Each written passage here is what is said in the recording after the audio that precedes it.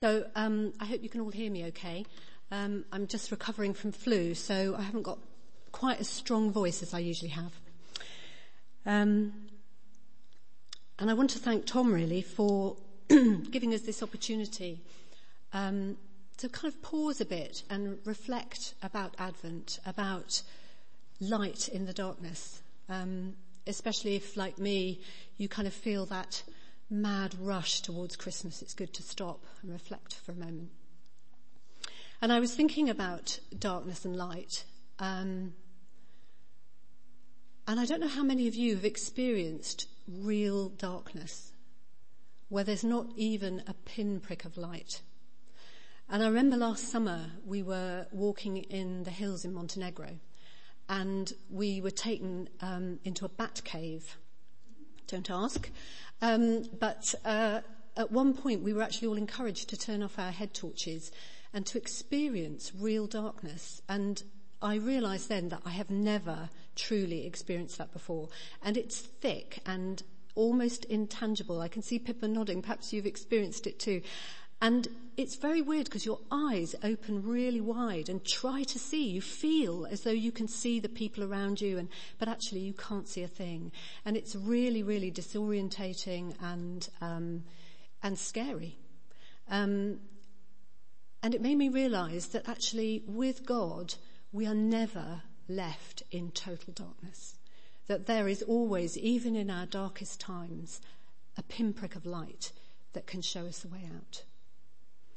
So that's just a thought to start us off this evening. And I think maybe this evening we're thinking a little bit about darkness, about maybe some of the hidden places in our own souls that are dark, that we don't want to look at. We're thinking a bit about places in the world where there's desolation, where there's terror, poverty, injustice. But in the midst of all of this, we know, and Tom, maybe you could light a candle for us. That would be lovely if you don't mind. We know that the light of Christ is never extinguished. It burns in the darkness and it's going to burn for eternity. And so we can hold on to that in our hearts. And I came across a lovely quote while I was preparing for this talk, which says, Faith is the bird that feels the light and sings when the dawn is still dark. Faith is the bird that feels the light and sings when the dawn is still dark. And I kind of felt that sums up Advent in a way, that in Advent, as we look to the coming of the light and we recognise the time when the light is not in the world, that still we feel the light and we can still sing because we know that the dawn will come. And so we're going to have a look at Luke. And Joe Skinner told me this week that the book of Luke has 24 chapters in it. I don't know if you've noticed that, but I never have before. And it's like a kind of Advent calendar. And she's reading a chapter a day in the build-up to Christmas. And as you might imagine, I've been spending a lot of time with Luke over the past couple of weeks in preparation for this evening. And in a way, it tells the very first Advent story leading to the birth of Christ. And it's a very familiar story. It's a beautiful story. And we see the play of darkness and light. We see troubled times under the Romans. We see the interplay of power and politics. We see suffering of the people. And we see the hearts of many turned away from God. And all of that sounds very familiar, doesn't it? And yet wonderful things were happening too.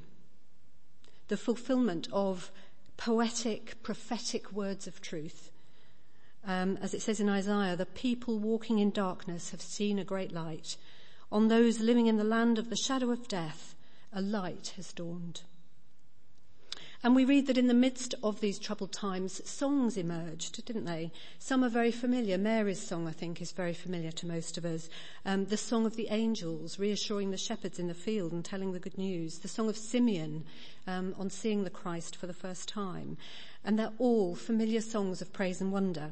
But this evening we're focusing on the song of Zechariah, or Zachariah. He depends on your version of the Bible, which, by the way, means God has remembered. That's what Zechariah's name means, which seems very fitting for him. And as we'll see, his song, although it's, I think, probably less well-known, less familiar to us, it's a song of joy. It's a response. It's his response to God's goodness. And it's also a prophecy, a word from God for the people and also for us now, I believe. So let's just go back a bit and set the context for this song, and think a bit about who Zechariah was. He was a priest. He was married to Elizabeth, who was also, she was a woman of priestly descent. So both of them were described in the Bible as being upright and blameless, as being faithful and sincere. And those descriptions actually are used also to describe Joseph and Simeon, other sort of key characters in the Nativity story. But they bore as a couple the sorrow of not having children. And in those days, on top of that personal pain, they would have also had to deal with the kind of social reproach and even shame that went with being childless in those days. And particularly for a priest and the daughter of a priest to be childless would have been seen as a sign of God's disfavour on them. And yet, as we see, nothing could be further from the truth. So here in this story we see this faithful couple coming towards the end of their days, and Zechariah at this point in his life is chosen by Lot for a really responsible and sacred role, which would only come to a priest once in his lifetime, if that. And he's chosen to refresh the incense, to keep the incense burning in the Holy of Holies, on the altar before God. And it was here that he heard this incredible news from the angel Gabriel. This almost unbelievable news that he and his wife, who some say were possibly even in their 80s, were going to have a child. And their son John is, in a way, I think, an Advent child, because he points the way in the darkness to the Christ who is to come. He's a miracle child, isn't he? He's an unexpected answer to a lifetime's prayer. And there was a sense in which Zechariah saw two of his prayers answered in that moment. His prayer for a son, but also, I didn't know this, but apparently Jewish couples pray and are prayed over that they will be the couple who finally give birth to the Messiah. That's very, very beautiful. Just a shame that they've not recognized the Messiah. But for Zechariah, hearing from the angel that his son would be born and that he would prepare the way for the Lord was answering both his heartfelt prayers. And yet it's not surprising, is it, that, at his age and the age of his wife, he couldn't quite believe this good news. And so he asked for a sign. And he got it, didn't he? But perhaps not quite the sign that he was expecting, because actually he was struck dumb at that moment and he was silenced for 9 months or more. And imagine what that must have been like to not be able to talk with his wife about this amazing thing that was happening to them, to not be able to share the good news with his friends, because after all, this is way before the time of Facebook and WhatsApp and all the other means we have now of sharing good news with our friends. And so he was silenced. All he could do really is to listen. And imagine that, listening for 9 months, listening to his wife as she prepared for the birth of their son, listening, I imagine, to his own heart and to all that was going on there that he couldn't express. And I think, too, listening to God. And he must have learned so much in that Advent time of waiting, watching, longing, yearning for the coming of his son. And then after that, for the coming of the Messiah, Jesus Christ, the light of the world. And so finally, after 9 months are up, and in fact 9 months and then 8 days after the birth of his son, finally God gives him back his voice. His tongue's loosened and he is set free to praise God. And it's almost as though God, his maker, as we've heard in some of the words that Tom used and in some of the words from the songs that we've been singing, it's almost as though God, his maker, has been writing his song in him, in his heart, through all those months of enforced silence. And it reminded me that actually darkness, stillness, darkness can be a time of growth and renewal. And here's something I prepared earlier. Hope you can all see that. It's some new bulbs with just the little green shoots just starting to peep up above the surface. They've been forced, they're coming on early, aren't they? And it reminded me that like bulbs, sitting quietly under the ground, in the cold, in the dark, just waiting for their time to sprout and to have new life, that actually in our lives too, sometimes times of darkness are the times of most growth and the times that really bear fruit. That's certainly something I could witness to in my own life. I don't know about you. So I think if that resonates with you, and maybe if at the moment you're struggling, you're feeling distant from God, maybe you have a sadness in your life, whatever it is, take heart. Because as it says in Job, and as we've been singing this evening, God, our maker, will give you songs in the night. Songs to encourage and affirm you, and a song that springs out of the unseen miracles that God is doing in the midst of the ordinary. And Zechariah's song is full of joy and praise for God, unsurprisingly. He is filled with the Holy Spirit. That's what it says in the Bible in verse 67. His father Zechariah was filled with the Holy Spirit and prophesied.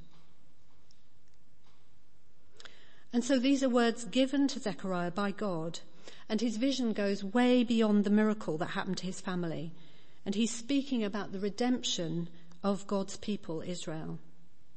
And it reminds us, I think, of another unexpected and miraculous birth when Isaac was born to Abraham and Sarah, again in their later years, and of God's promise to Abraham and to each one of us that his descendants would be as numerous as the stars and as numerous as the sand on the seashore. So Zechariah was speaking out truth in the power of the Spirit, and his song tells us of God's saving purposes in coming to dwell among men. So he tells us that God has visited and has provided redemption for his people.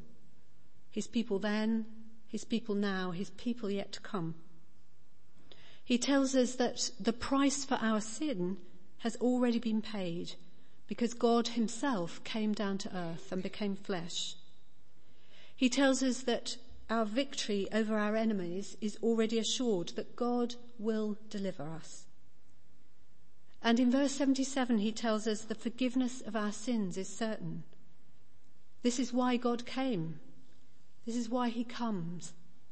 This is why he will come again. And so this is the message of Christmas, isn't it? As it says in verse 78, our God is full of tender mercy. And Zechariah sings to glorify God, a God who keeps his promises, who answers prayer, and who fulfills the words of the ancient prophets. I think there are something like 460 signs in the Old Testament that point to and identify the Messiah and the coming of the Messiah. And I must admit, in preparing for this evening, I thought this would be such a beautiful time of year to read the book of Isaiah, which is full of promises about the coming Messiah. But something else that Zechariah sings about is God's transforming power for those who trust and follow him. And he says that we will be spiritually transformed because we will serve our God. And that we will be emotionally transformed because we will serve him without fear. And that, in a sense, our behaviour will be transformed because we will do it in holiness and in righteousness. And all these are things, aren't they, that we can't do in our own strength. We can only do them in the strength of the Holy Spirit. And finally, at the end, he sings of the unmatchable glory of God, and references that beautiful picture of the rising sun that will come to us from heaven which takes me back to that lovely quote about the birds singing in the darkness before the dawn. And he likens God to the rising sun, who will shine on those who live in darkness and in the shadow of death, and who will guide our feet into the path of peace. So we know that the sun will break through and bring freedom and light even to those in the shadow of death. And this is the song of an old man, but it's the song of an old man who held a miracle child in his arms and who contemplated the greater miracle that would unfold even in his lifetime. So no wonder he was full of song. And as I think about this, I wonder what our songs look or sound like. I don't know about you, but we're not all given the gift of music, are we? I'm certainly not. But I believe that we are all given the gift of a creative response to the light of Christ in the world. And they are the songs that God gives us, that God lays on our hearts when we're full of the Holy Spirit, like Zechariah, when we're amazed at what God is doing in our lives, when we're full of praise and thanksgiving. But also, I think even in the darkness, even when we feel abandoned, when we feel far from God, when we're struggling, even then, when we turn to God, when we look to the light of his love, even if it's just a pinprick in the darkness that feels far away, we can come to him and ask him to give us a song in the night. And it says there's some beautiful words in Isaiah which say, "Surely God is my salvation. I will trust and not be afraid. The Lord is my strength and my song. He has become my salvation. Sing to the Lord, for he has done glorious things. Let this be known to all the world. Shout aloud and sing for joy, people of Zion, for great is the Holy One of Israel among you."